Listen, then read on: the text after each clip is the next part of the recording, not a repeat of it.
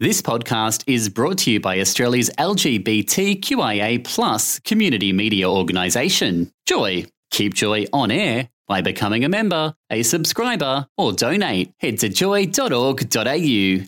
Joy, a diverse sound for a diverse community. Welcome to a Joycast from Joy 94.9. Visit joy.org.au to find out more about our Joycast. As promised, I have on the phone line right now Member of Parliament here in Victoria, Fiona Patten. Welcome to this morning's show. Thanks, Sonia. Good morning. Good morning. And to all the Joy people out there, of course, we know you, Fiona, as one of the head honchos of the Australian Sex Party, and now you're a Member of Parliament. Yes. I get to sit in the red chair now. And Is it leather? and hopefully, no, it's red velvet. It's rather lovely. Oh, that's good. So for people who are pro our animal friends, there you go, it's velvet, not leather. Good. Yes, that's that. Now, seriousness though, now, of course, we're talking about what a lot of people are terming, including myself, the buffer zone bill, but it actually is called the safe access zone. Can you tell us a little bit about that? Yes, well, it's been a very interesting process. I mean, obviously, given how I've only just got into Parliament, it was my first private member's bill, and in fact, it was the first private member's bill to be put up to Parliament this session. And governments don't like private members' bills because governments like to make the laws; they don't like other people to do it. So this was going to be a fairly interesting path to negotiate to get the bill up, but we have been successful. The government did a joint press conference with me the other day to say that they would take my bill and turn it into theirs, but keep the intent of it. And the intent of it is to create safe access zones around clinics that provide terminations or abortions. And this is because for over 20 years, Hog Pie, Helpers of God's Precious Infants, harasses and intimidates women going in for a termination, their friends, and the staff of these clinics on a daily basis. And enough's enough, and we've just introduced this legislation to finally stop that harassment. Yes, it's been something that they've endured for such a long time. It's been difficult for health professionals too to enter the premises as well. So all around, it's been very fraught with danger and hostility, hasn't it? Well, that's right. I mean, we mustn't forget that in 14 years ago, in 2001, a security guard was actually murdered outside the East Melbourne clinic. Yes. And, it was this bill, which is just to say, look, we need to give people going into this clinic, and particularly the patients who are probably going through an extremely difficult time in their life. And it's a very emotional time. The women going in, they're sad, they're feeling guilty, they're grieving, they're just going through a multitude of emotions. And the last thing they need is some old man telling them that they're a baby killer. Or, handing them brochures with pictures of fetuses on it. While they call themselves curbside counsellors, it's not. And it just, I'm more than happy, and they do it every day that Parliament's sitting. They protest at Parliament, and that is entirely appropriate because parliamentarians and politicians, we're the people that make the laws.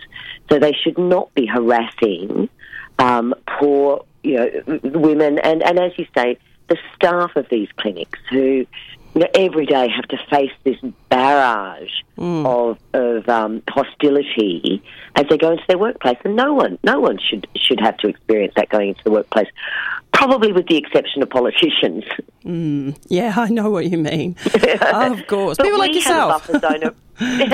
We have a buffer zone around Parliament. I mean, people can't come up to the front door of Parliament and be hostile. They can stand at the bottom of the steps, or they can stand at the back gate.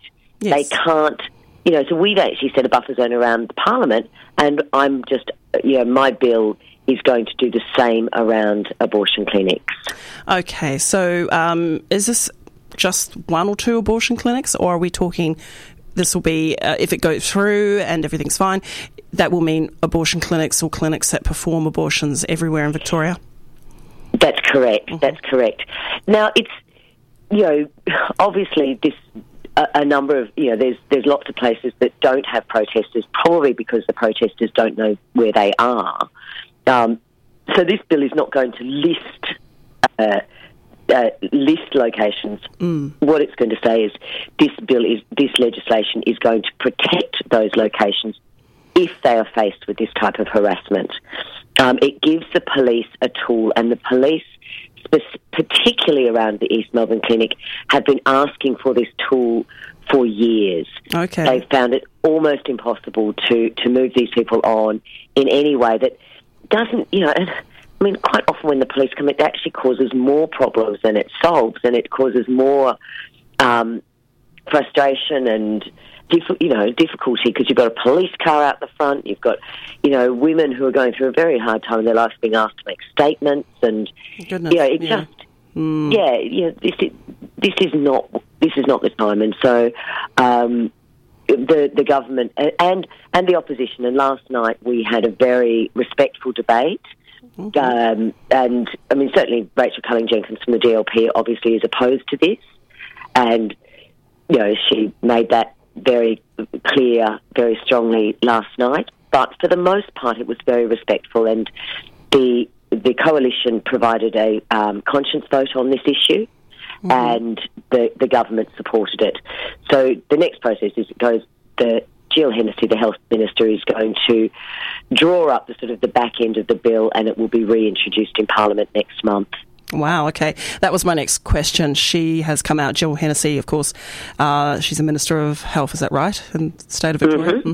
Has said that they are looking to support it. So that's good to know that it is moving along at last for you. Yeah, it's been a really, I didn't look, you think you know what to expect, and I've spent decades around Parliament as a lobbyist, but it's interesting when you're in here just how much cooperation actually occurs, and I didn't expect that, and so I found that that the Health Minister Jill Hennessy, as well as a number of other Labor women and a number of Liberal women and the Greens have been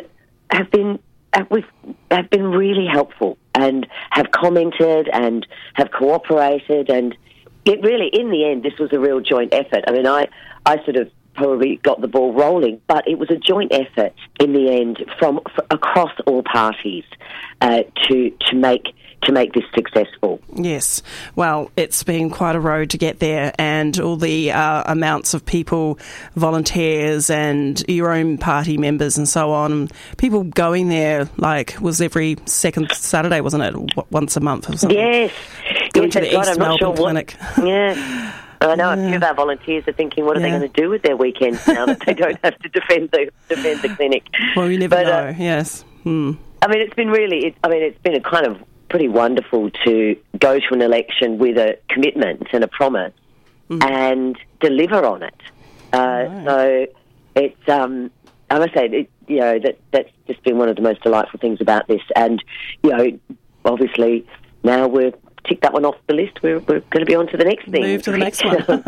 It kind of shows what small parties can do. So having small parties like ourselves in there, we can bring the government along. So we can sort of move the agenda and bring the government with us. And I think given the size of the party rooms, the major parties, this was an issue that was really hard for them to get through their party rooms. And, I've got a party room of one. So it's pretty hard for me. It's pretty easy for me to agree with just about anything that my party room puts up. Just me talking to myself. Just look in the mirror.